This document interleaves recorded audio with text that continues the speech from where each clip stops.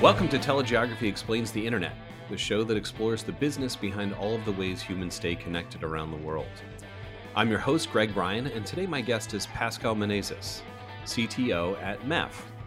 Pascal joined me on the podcast about a year and a half ago when the show was much more laser beam focused on corporate networking. So this was, in part, an update on the progress MEF has made with their WAN-oriented initiatives around things like SD-WAN and SASE. We hit a lot more than that in this round, though, covering most of what MEF is working through with their members. So we talked about MEF's progress and carrier adoption of Lifecycle service orchestration, Sonata and Cantata APIs, the status of their work on APIs, and a little bit on how they operate with that, and how that leads to enterprise network automation as well. So it was a great capstone for our last episode with Orchest that came at a lot of these same issues, but from the carrier perspective. Pascal is able to offer us the perspective of the MEF as an organization working across many different types of their members and how to actually put all of this together into services that can really help carriers do their business. So Pascal is an enthusiastic and knowledgeable guest who has a deep background in networking, so I won't delay us any further. On to the interview.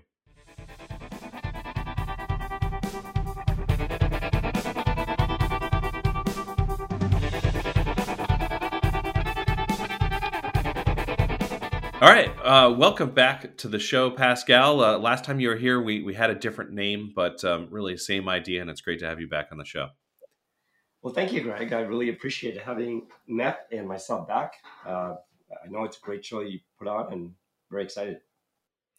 Yeah, absolutely. So it has been a while. I just looked this up. It was July 2021 when you were on, and we've certainly gotten more and different listeners since then. So I wonder if you could just kind of give everybody a brief background on yourself and MEF once again, so that we can all start out on the same page. Yeah, so MEF started in 2001, really transforming the LAN Ethernet into the carry Ethernet world, which is now an $80 billion market. So think of LAN Ethernet going across the wide area networks, interconnecting all the carriers worldwide, and that's an 80 billion plus market and continues to grow. That technology is well established, and now MEF has, I came in 60 years ago as a CTO, and basically we have moved MEF to automating, everything's about automating to be cloud-like. So all automations and going up the stack beyond, transports of Ethernet, so on. So SD-WAN, as you know, SASE, Zero Trust, edge computing, slicing, all of those are service definitions that we're taking on. And then automation cuts through all of that. So. Yeah, absolutely. And that's a great setup, because that's what I want to hit first here, is to kind of bring us up.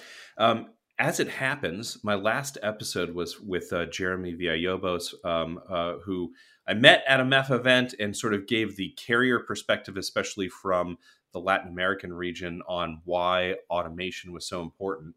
But now we're going to get deeper into what MEF is doing and what that means from a sort of standards and technical standpoint. So I wonder if you could kind of just start with introducing us to LSO, what LSO means, and what it does for the carrier community. Yeah, thank you, Greg. So look, Lifecycle Service Orchestrator, means LSO, is the whole idea that automation has to have this service orchestration model that basically allows an operator to not only, when services are being deployed from a customer demanding it or going into a portal or an API and asking for it and buying it and so on, it has to then be realized through machines, not people, to configure it, provision it, test it, and so on. And that's within a provider's network. But what we found was that providers have a great network and they have a great footprint of certain loops in their regions. But a lot of times the customers are not thinking about it just in their region. They're multinationals or large enterprises. And they basically say, I want you, Mr. Service Provider, to represent all my places across the planet. And so now we get in the problem, how do we automate those transactions between providers? So provider that was selling to, let's say, a customer has to now go to a whole set of wholesale partners across the planet and figure out who's got the connectivity for the certain site, Right. It's So, something we talk about on the show a lot, that if you're a multinational, there's almost no chance that you can actually get network from one single provider. I've never seen it. Right. So even if you're not a multinational, even if you're, say, a U.S. domestic company, the tail at a lot of your sites, even if you're in major cities, is going to be owned by a different provider. So you're talking about breaking through that barrier to get all that service provisioned across an entire network end to end. That's correct. And so the idea is the customer will have some retail relationship to one provider, and he's the one-stop shop, he or she, company.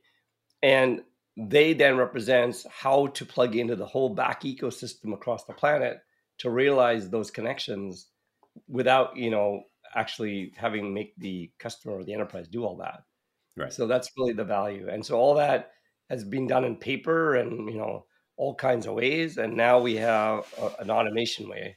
There's proprietary APIs, but if you do proprietary APIs, then you have to build a new API for everybody you're trying to connect to in the ecosystem.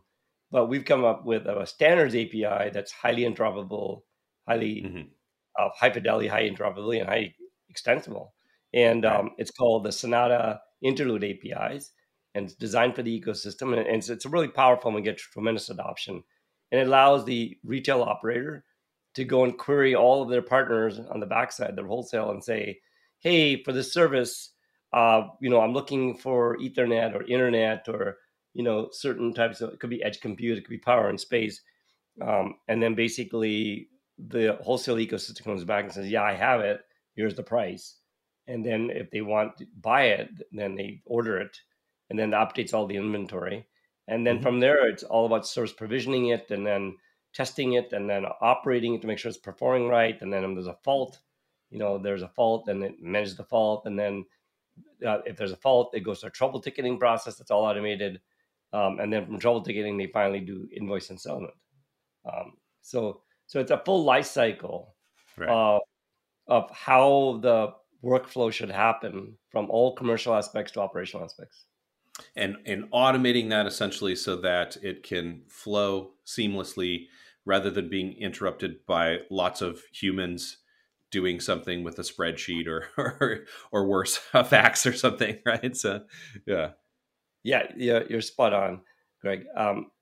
It's really meant that the customer interacts with a portal or a machine that represents the customer's requirements interacting with the service provider with APIs. And they're describing what they want, just like the cloud. Here's what they want as services. Right. So we've all become used to that in cloud services where you can spin up a server, spin up an application, whatever, through a portal, pay for it, through that portal, maybe even for only a specified period of time instead of a multi-year contract. It's bringing that to networks, essentially. Yeah, that's exactly right. So when they do all of that, it has to hit their own service providers' retail systems, and they might find things that they can't do, and they have to rely on partners. And so now how do they do that? In the past, if they have fully automated their own networks, that's fine. But if there's a dependency on a partner ecosystem, then they become the slowest link in the food chain. Right. And so if they take 3 months, that's the experience of the enterprise user, the enterprise administrator. It's like, oh my God, like certain sites came up right away, and some are taking 3, 6 to 9 months. Like that's not a good experience on a cloud-like experience. So the automation APIs are to try to move that so it's all machines involved end to end. And so literally you can turn up any parts of the geography at like almost near time speed. So. Right. And Pascal, I have to ask, because we were talking before the show started, for those who catch a little snippet of this on video, the main show on audio, but we do little snippets on video. We're both surrounded by guitars. We're both tech guys by day and musicians by night, right? So did you have a hand in naming all of this? You have LSO Sonata, LSO Cantata, right? It's a very musical theme. Can you take us through the analogy and why that works so well? Actually, I had nothing to do with it. Really? I came in, it was already done. So there was a framework architectural document that was put together well before I came in. And I don't know why they picked musical terms, but it came sonata, interlude, they're all musical terms. And I Right. was like shocked. I said, okay, cool. I don't think many people knew I was a musician, but yeah, Yeah. it was just serendipitous. But it works in the theme of getting everyone to play in the same key, right? Yeah. To be able to and the orchestration concept of making sure everyone is in tune, everyone is on the same beat, all that kind of thing, right? Just doing that through automation. Yeah, I think orchestration, they think about an orchestrator, in a Hmm. band. So I think Right. they use that analogy. But yeah, it's worked out really well. That framework's been in place 7 years and is still Hmm. being used all the time. Excellent. So when, like I said, I had Jeremy, who represents a MEF member from a carrier. That's how you guys operate. Is that carriers and vendors for these various services become members, contribute to this, work together, collaborate, so that they can work with each other more fluidly. Pascal, I'm sure you do this a lot. So how do you argue to the carrier community that they should be a MEF member, and what do they get out of participating in your quarterly meetings and as a member of the organization? So it's really simple. The world has changed a lot. It used to be that the telecom providers kind of owned the accounts, gave the experience, and it was site to site and site to data centers and the applications in the data centers Hmm. and some peer to peer applications. But the world has completely changed radically, Yeah, yeah. where it's all about cloud technologies and the destinations clouds. And the clouds are very sophisticated clouds doing all kinds of SaaS, IaaS, PaaS services, and now moving into digital transformation kind of services, AI/ML, Hmm. and IoT analytics. And so it just goes on and on. Um, so, so really important what we've done in MEF is we've just realized that this shift has caused, a very different change in mindset. And Hmm. what we realize is that if that's the game, that's where it's moving to, and everything's a cloud, then we have to really bring in the right services and automation to get us to the clouds. Right. And so it's not connecting site to site, site to data center anymore. I mean, of course, that's part of the hybrid Hmm. model, Hmm. but clouds have to be part of that connection. Right. So I'm not sure if I answered your question. So Well, I mean, yeah, in terms of like what you would actually say, but that's a sort of like if a carrier is saying, well, why do I need to work on these kinds of standards? What's in it for me, essentially, right? the thing is, if they don't get involved in this standardization effort, they're going to be Hmm. left behind. Because Right. what's going on is the hyperscalers are expanding out with their edge compute, Right. right? Right. And so they'll be in every city, and so will they get to every building? They could, because they could, look at Outposts. It goes to the building of that customers with Amazon's Outpost or AWS. So Hmm. look, the bottom line is as closer as that cloud comes to the customer or the nearest point of that city or region or locality. Um, the bottom line is that there's only one hop to that cloud now. So, and that could be just a Right. local internet loop. So Right. then, Right. so I basically tell the story to all the vendors that sell to the telecom providers. I basically tell the story to all the service providers in the world. I say, all that's going to happen is you're going to be a bit pipe to the cloud guys if Hmm. you don't get involved and create more value in this ecosystem. And not that like the cloud guys don't want you to create it. Every hyperscaler wants the telecom industry to be part of that journey because Right. they need them. They need them as a channel. They need them because they can't scale. There's too many enterprises, SMBs. And you know what telecom providers do, especially ILEX in that region, they have a lot of trust with their customers. They've been doing it for telephony and Hmm. data and voice, and they know their customers well. They can scale. They have got tremendous scale capabilities. They might not move as fast, but that's okay. But they're getting moving faster with automation.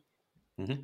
But hyperscalers need them for their channels, and Right. the hyperscalers I think will give part of that value to say, hey, you provide the telecom, you provide the connectivity, you provide that overlay SD-WAN for intelligence, and maybe you provide that cloud security SASE, Right. and Right. we'll take on the rest, because the rest Mm-hmm. is like really complicated applications, Mm-hmm. So that's how I say it.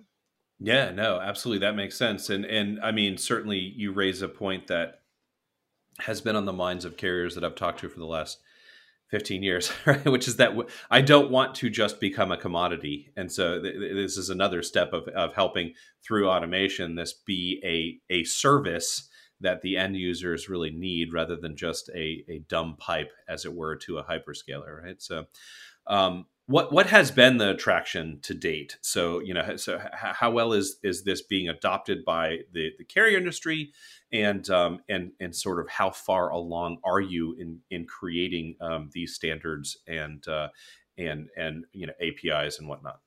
Oh, we've got tremendous adoption, and it keeps growing rapidly. Hmm. Um, so we have about 105 that we've talked to providers. First of all, we our membership is 130 service providers, Hmm. and the rest we have in vendors and integrators, and so we have 200 plus members. And then from the providers we've talked to, 105 of them, there's probably about 84. I don't have the number in front of me, but 84 that are in some shape or form in either deployment, ready to deploy, testing, planning, business cases, or still evaluating. Now, Hmm. I would say I know we think don't quote me. I think it's like 20 plus that's in production, and it grows continuously. And everybody's Gotcha. seeing the value that the most important value is everybody plug in, federate, syndicate, federate, plug in, and Hmm. you basically it's like what Kubernetes and clusters, Kubernetes and containers did. You build once and you deploy everywhere, right? Right. Right.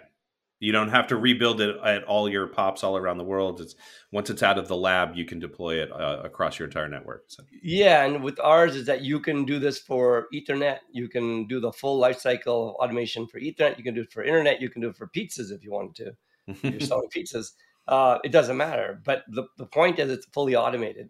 Right. And that's the point you want to get to, is that all of this is machine to machine automated. It gives you that cloud-like experience from the time the customer interacts with your portal or machine, and it goes all the way across not only the provider's network but all the ecosystems. And Hmm. it's a very powerful value, and everybody's realizing that's where the market has to go. Again, I think the fact is, if providers don't come together and look like one big gigantic network, which they've already done it with the Ethernet, carry Ethernet Right. on the night plane, they've connected, at 10 gigabits, 400 gigabits, Hmm. 40 gigabits. They're all been connecting together at very large capacities, but that's not being automated. Hmm. So now, how can they automate all of their interconnections that's in place that makes a huge global network all the way to the loops, even last long, and then connect it in a way that it's one big federated network that looks like one big, like the internet did, Right. for the consumers. The businesses can say, oh, I don't really care what destination is. I can get it anytime. I mean, the ideal world is because it's fully automated end to end with all the carriers, and they're already connected at the data plane level. So Hmm. that is the essence of what we're trying to do, and we're getting very much success because everybody's getting it. So That's a really interesting way to put it, and I've heard a lot about this, right? But I've never heard it quite that way. That in a sense, this is like building internet protocol for private networks in that sense, that you can get to any destination across private networks the way you can get any destination across the public internet. yeah, think about the destinations are business kind of oriented Right. Right. flows. Like, Um, well, hyperscalers and then Yeah, end user. hyperscalers. Yeah. So, I yeah. mean, I mean, look So. what's going on right now. So you say people are using the internet, and they go, "I can go to any hyperscale through the internet," but that's not what people do. They do that Right. for things that don't matter in applications, for cloud like applications. Things Not that are, enterprise grade services yeah, that need yeah, security and privacy and all that. Yeah. yeah. So what's happened in the enterprise grades? You've seen these middle mile or these interconnect players come in, right? Hmm. What do? They say, "Oh, I will bring you onto my on ramp closest possible to you, right? And then from there, I have a huge backbone then that connects to all the clouds, all the multi Hmm. clouds.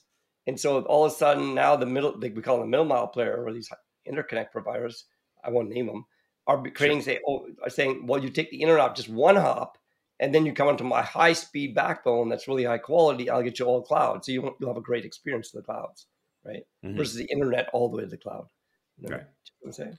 Yeah, So absolutely. Yeah. yeah, so this is what I mean describing is that not only do you want to think about it as a middle mile player, but now as you get onto the middle mile or the first hop, you want to create a bump in the wire services like cybersecurity, like hope, um, like maybe you put edge compute in there too, so you can do certain things. So there's some opportunity to go beyond bandwidth, is what I'm saying. Right. You know. Yeah, absolutely. Right. Not just bandwidth on demand, but the sort of, I mean, we end up talking about this on the show a lot, but in this show, the word is too capacious. But network as a service, right? So, yeah. On that note, I wonder if we could talk a little bit about enterprise automation. So, your members are from the carrier community, and I should say, 130 members. Well, the 105 carriers. You said 85 of them in some stage of deployment. That's a really big chunk of the larger multinational. Obviously, there's thousands of small service providers when you include ILECs that have a reach of maybe a few tier 3 cities or whatever. But certainly 85 carriers is a big chunk of the international sort of business center kind of reach there. But they're all doing this for the purpose of serving mostly enterprise customers, right? So, what does this look like? What does automation of all of this do for the IT infrastructure team who's not in the telecom business, but just a consumer of network? Yeah. So are you asking what's the role in automation enterprise? Yeah, like so to put it more succinctly, maybe what is the end goal of this automation on the carrier end in terms of a product or a service that gets used by the enterprise IT infrastructure team? Yeah. So what's going on is the idea is that how can the enterprise program the network? Oh, yeah. And so really you have to think of enterprise is not IT administrators; they're developers. So in their Right. code, they write code, especially in Kubernetes, right? And they write microservices code in a Kubernetes deployment. So what they can do is write, little programming codes that basically influences the network and calls Right. back to the network and says, I need this quality of service or this slice. And basically, of course, they have to have pre-provision from business level for the contract side. But then they can now, in their code, describe the treatment they want of that service, of their application on the network. I'll give Right. you a simple example. It's a very powerful idea, though, and so you're seeing slicing come up. SD-WAN can it influence any of those policy decisions? Because now you have to have some administrator set up the whole policy and how they want, what application to get what performance, but it's all preset by some person, an administrator. What you want Right. is a developer to basically just, if the network's programmable, right, then the developer can, with rights and commercial agreements, can go pick what his experience has to be of the application because he's the one who knows the best what he Right. wants. And then the network you know, tries to live up to that and tries to do its best to optimize itself to always make sure that happens. That's really what we're seeing with self-optimization networks and closed-loop automation is basically it's this idea that it's programmed in, and this is where the world is going. 5G is all about that. It's how can we Right. how can we make the 5G super programmable to anybody's needs, and so slicing has been a big huge role. We're seeing edge compute. There are many areas of this that we're seeing that I think with 5G you can do it with wired too, but it basically allows the network to be programmable. That's the hmm takeaway. No, that's really interesting because I mean, certainly from the enterprise perspective, for a long time, it's been the case that there's in the traditional MPLS or even before that frame relay ATM private lines, there's a network and your applications run over that, and everything that your carrier can provide for you, like SLA wise, is attached to just the network, and the applications are just a layer above that. In a way, it seems to me that we're getting to that point where they've really been looking for of like I can have a slice of the network, if you will, that's designed for my application, and then the SLAs are really sort of tied more to my particular application than just a network that I have a bunch of applications on. It's all very application specific. Is that a realistic sort of end game of all of what you're working on? Yeah, and I'm sure there's many more use cases than just performance, but Of yeah. course, I mean, yeah. you think even like if we get SASE and cloud security and as part of Hmm. that, could they define what kind of security postures they want? You know, Right. that's all possible too. I mean, programming the network doesn't have to be about performance, Hmm. because we're seeing now, network as a service, we probably should talk about, is really now the combination of as a service utility, whether it be subscription based in a pay as you go or monthly Hmm. kind of bill. Um, the whole idea of network service, it's bringing together networks and security together Hmm. with multi-cloud Right. and hybrid cloud, multi-hybrid edge cloud. And all of that comes together in a nice package, all automated together, working together in a nice big ecosystem. And that's Yeah, kind of that's a great point. Absolutely. Sorry, go ahead. Yeah. no, that's what MES actually going into now. We'll be launching Right. next year. So Okay, yeah. So let's definitely talk more about that because as a network as a service certainly comes up all the time, and one of the obvious focus on that is exactly what you mentioned, like a different in the way we do network contracting. For example, there's that sort of business side that I can get network on an hourly basis instead of a 5 year major contract that I undergo with a big RFP process, but also bringing the security side of the IT infrastructure a house into the networks team, right, and unifying that. So I think a few years ago, MEF sort of recognized that needed to be a part of this whole equation. What have you guys worked on with those overlay services? So we could probably start with SD-WAN and then add SASE on top of that. But what are the MEF standards around SD-WAN, and how has that evolved into SASE? so okay, so we've released two versions of SD-WAN. We're on our Hmm. third version of SD-WAN. That was a service definition. And now we're actually doing an interop for SD-WAN. So you can have different vendors plugging into different SD-WAN's equipment, and they actually have interop, which has never been done. That's the data Mm-hmm. plane, control plane, management plane. So that's called our universal SD-WAN work. Then from there, we just released our first standardization of SASE. Hmm. Um, so that just got released 2 weeks ago in Miami. The board approved it. It was 2 years in the making. And we just released the first zero trust framework that really describes how zero trust works, and can be applied to any service, I including was going SaaS. to say that those are particular services that cry out for service definitions, right? Because there has been a fair bit of what you might call sassy washing or whatever over the last couple of Yeah. years since that standard kind of emerged as the next security posture that enterprises need to think about. But you guys have worked on sort of laying out clearly what exactly SASE is. Can you give us a little bit of that definition? I think that's something that I always want to hear how that has coalesced.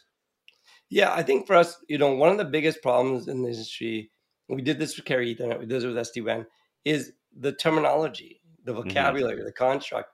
If everybody can understand what you're talking about, then at least you get into some common language, Right. right? And so we did that. That's part of the bulk of what SASE version 1 is talks about, a SASE uni and a connection point and actors and all that kind of stuff. So we all get the same page of like these constructs and how they come together in a framework and all that. So Hmm. that to me is fundamentally the basis of what people want to understand first. Right.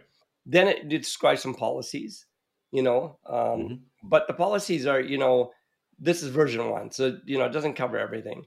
It just Sure. describes security functions, but the security functions are taken off as more atomic functions that, like a firewall is built out of, a bunch of atomic functions. So they describe the Hmm. atomic function. Then what I'm Mm. trying to do is get them to describe now how these atomic functions build the next gen firewall or CASB. So I that's see.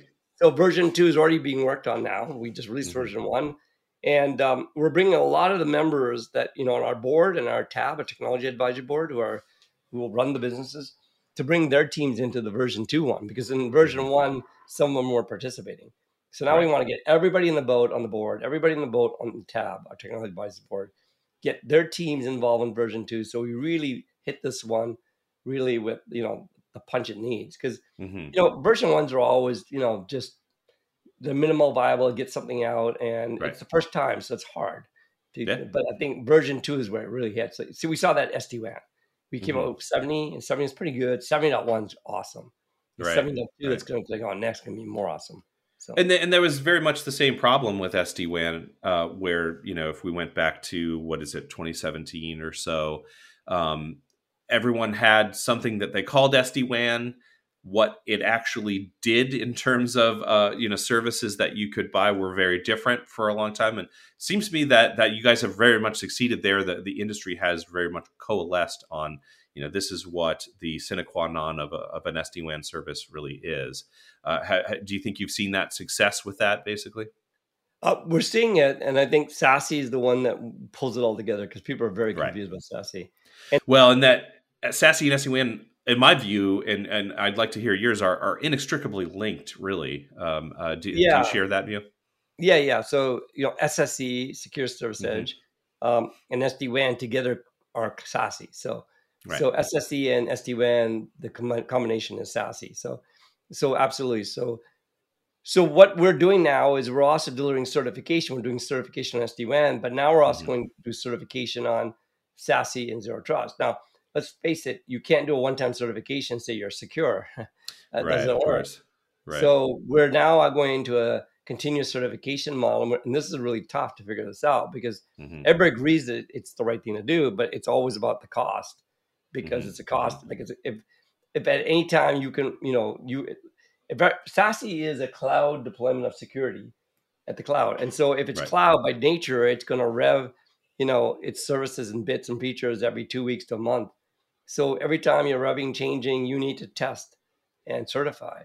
And so that's an expensive process. And so we're trying to figure out, how do we do that in an economical way for our members? Yeah, very different than, say, SD-WAN, where with SD-WAN, the elements of it, networking elements, basically always stay the same. With security, the threat landscape is constantly changing, and so the answer to the threat landscape is constantly changing. That is totally exactly. And also, we also think that certification is not really being out there. That we want to change certification, not to say, oh, you're conforming to MEF protocols or MEF standards.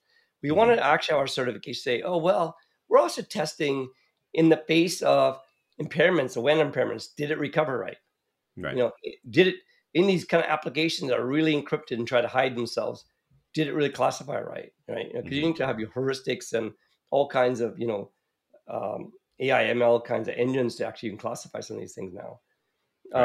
And then the other one is, like on SSE, like, did it really protect my threats? Did it really, if I throw a million different threats or, evasions or exploits, did it really protect? Did it get through or didn't get through? You know what I mean? So that's a hard thing to do, because it's a massive database. Like, I think 1 million per month are coming in, and it's only as good as the last time you ran it. And so you either run it every day, or you run it every time you're doing a change to your service, and then you run it.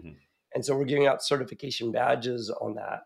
It has, the version, the date, what was tested, and scorecards and things like that. So we're still working through it. It's very complex, actually.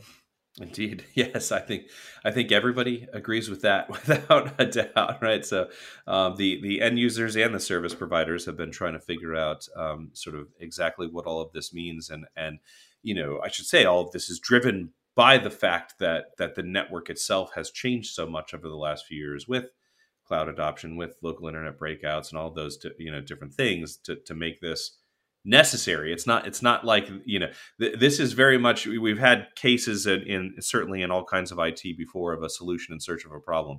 I think it's very much the opposite of that, right? So you have, there are a lot of real identifiable problems out there that we're working on solutions to. Absolutely.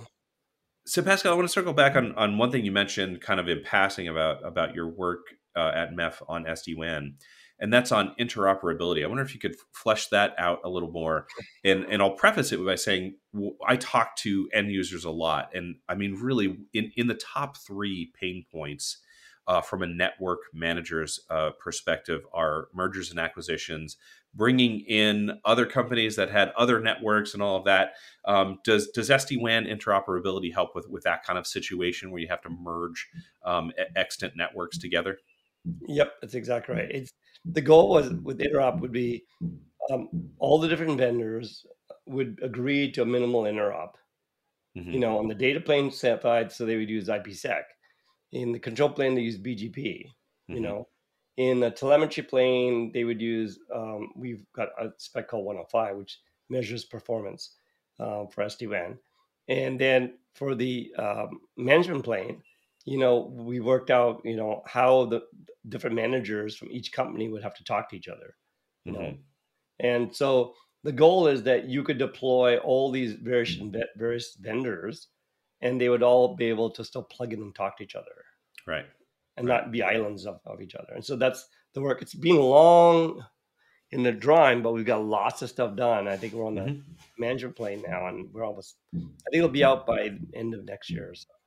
Excellent. All right. Yeah, I know that there's a lot of people hoping for that, right? So I think that's good to hear. And just the last thing, one of the last things I want to touch on, Pascal, is around something that we mentioned before, but in terms of that fear that's always been there on the service provider side of becoming a commodity, right? We're seeing most of the service providers in the WAN enterprise kind of space have gotten on board with this idea that the world is moving toward internet as a connectivity of first resort in many cases, and that comes with the need to have an SD-WAN service, to have a SASE service, a full stack. Obviously through partners in both of those cases. But from your view of working with all of these providers, both from those vendors, right, the security vendors, SD-WAN vendors, and the carriers alike, how is this going to help the carriers sort of get out of that danger of becoming a commodity like they always fear, and to generating revenue for the carriers that are offering these services to, basically anything from an SME to the largest corporation in the world? Yeah, so they have to be the first stop and shop Hmm. for the enterprise, and basically they represent the whole ecosystem in the back as a Right. retail provider.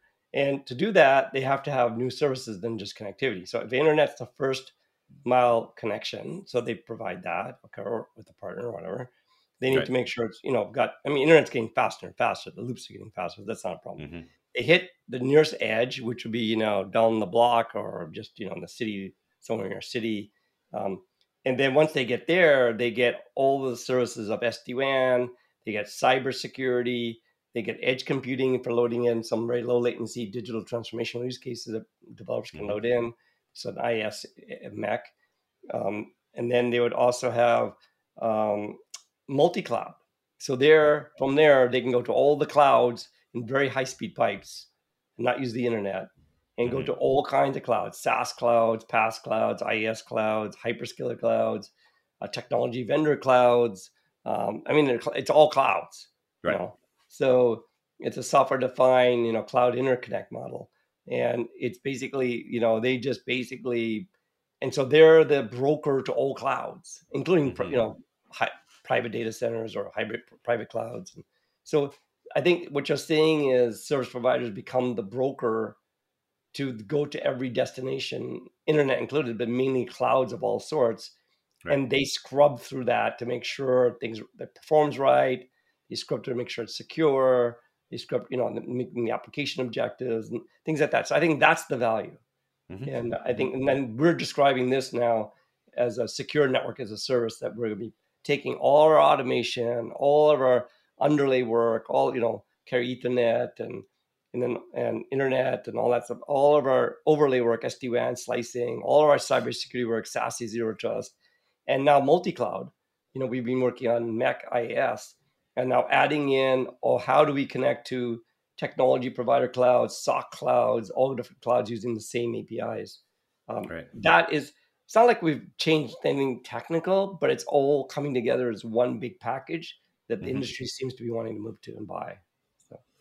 Yeah. No, that's really interesting because it seems so anarchic, right? When you pull back, it's like even just the basic internet. It's always been a network of private networks. Essentially, there's someone who, I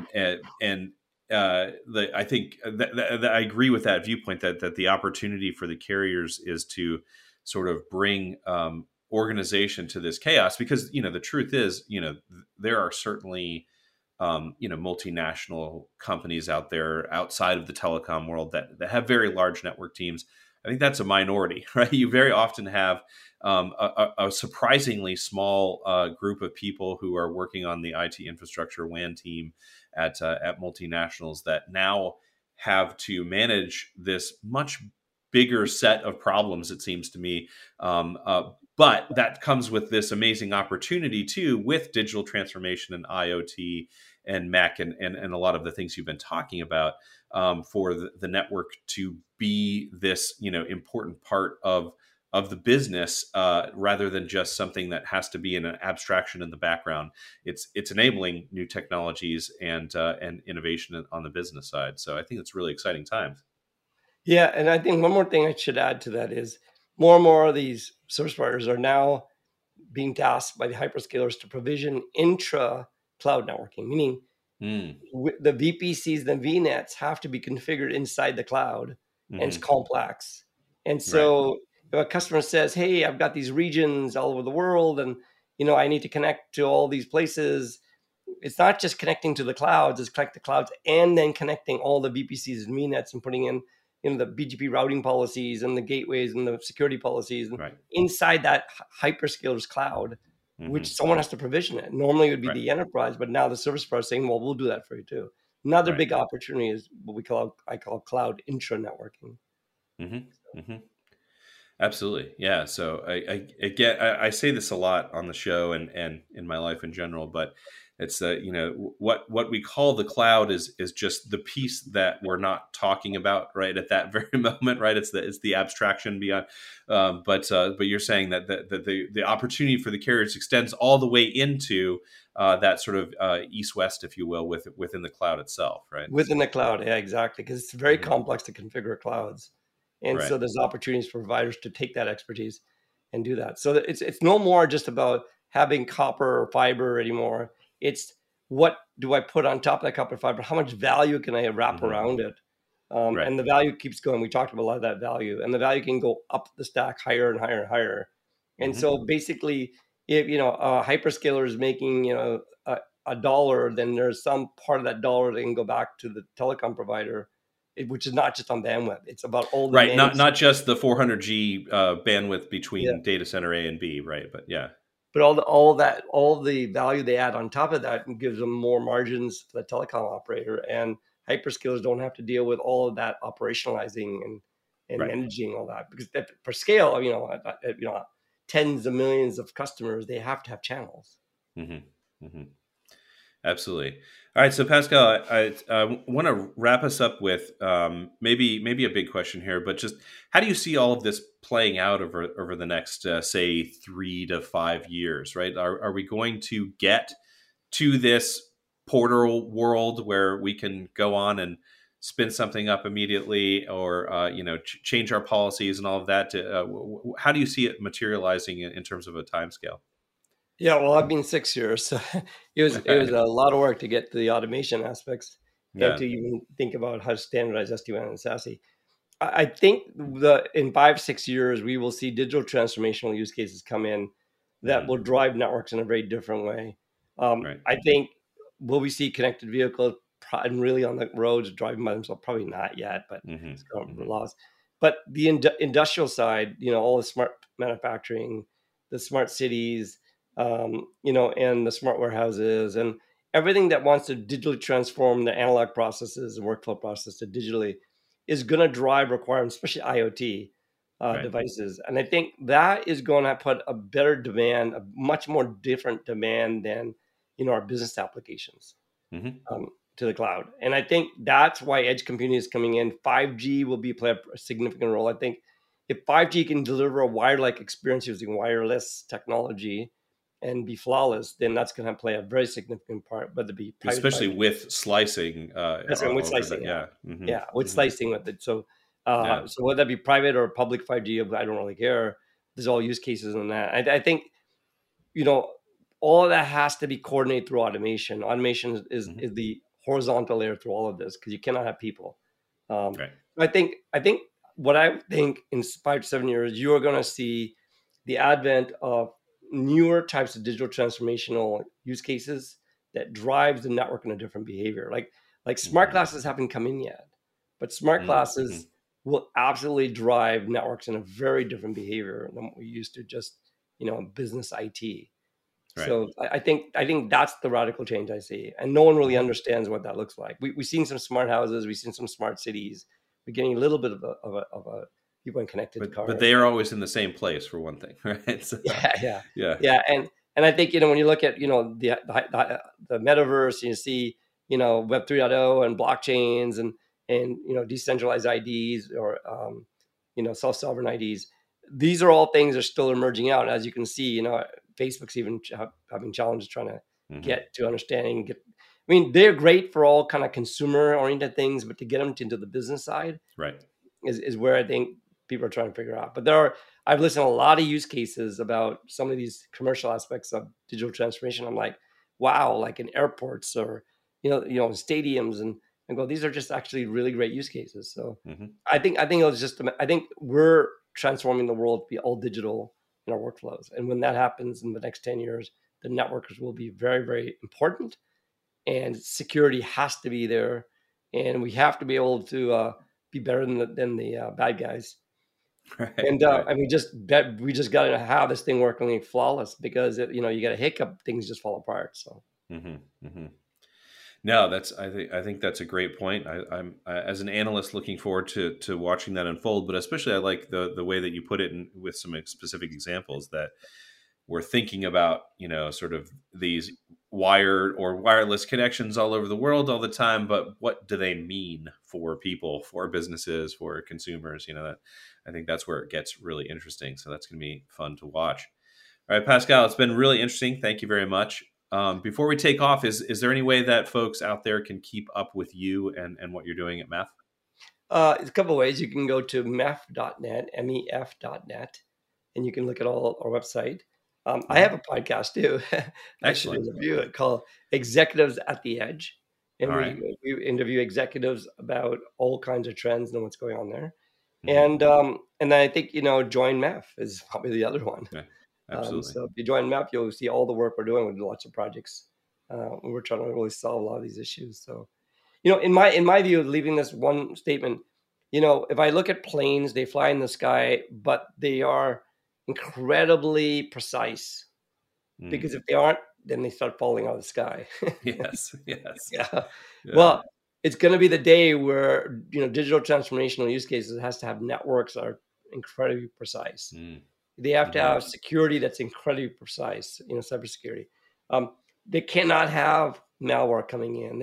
Everything will be destroyed. So it's like our utilities of water or electricity. Most of our water, at least in North America, is clean. It's free of pathogens. It flows right.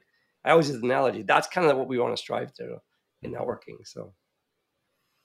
Yeah, absolutely. It makes a lot of sense. All right. So everybody listening, check out Executives at the Edge. And I hope that we can talk again sometime, Pascal. Yeah. Thanks. Thank you so much. Cheers. Thanks. Thanks for listening. Telegeography Explains the Internet comes from the experts here at Telegeography. It's edited and produced by Jane Miller, and it's hosted by me, Greg Bryan. And I also wrote that theme song you're listening to right now. To learn more about our data, jump over to telegeography.com, and we'll see you on the internet.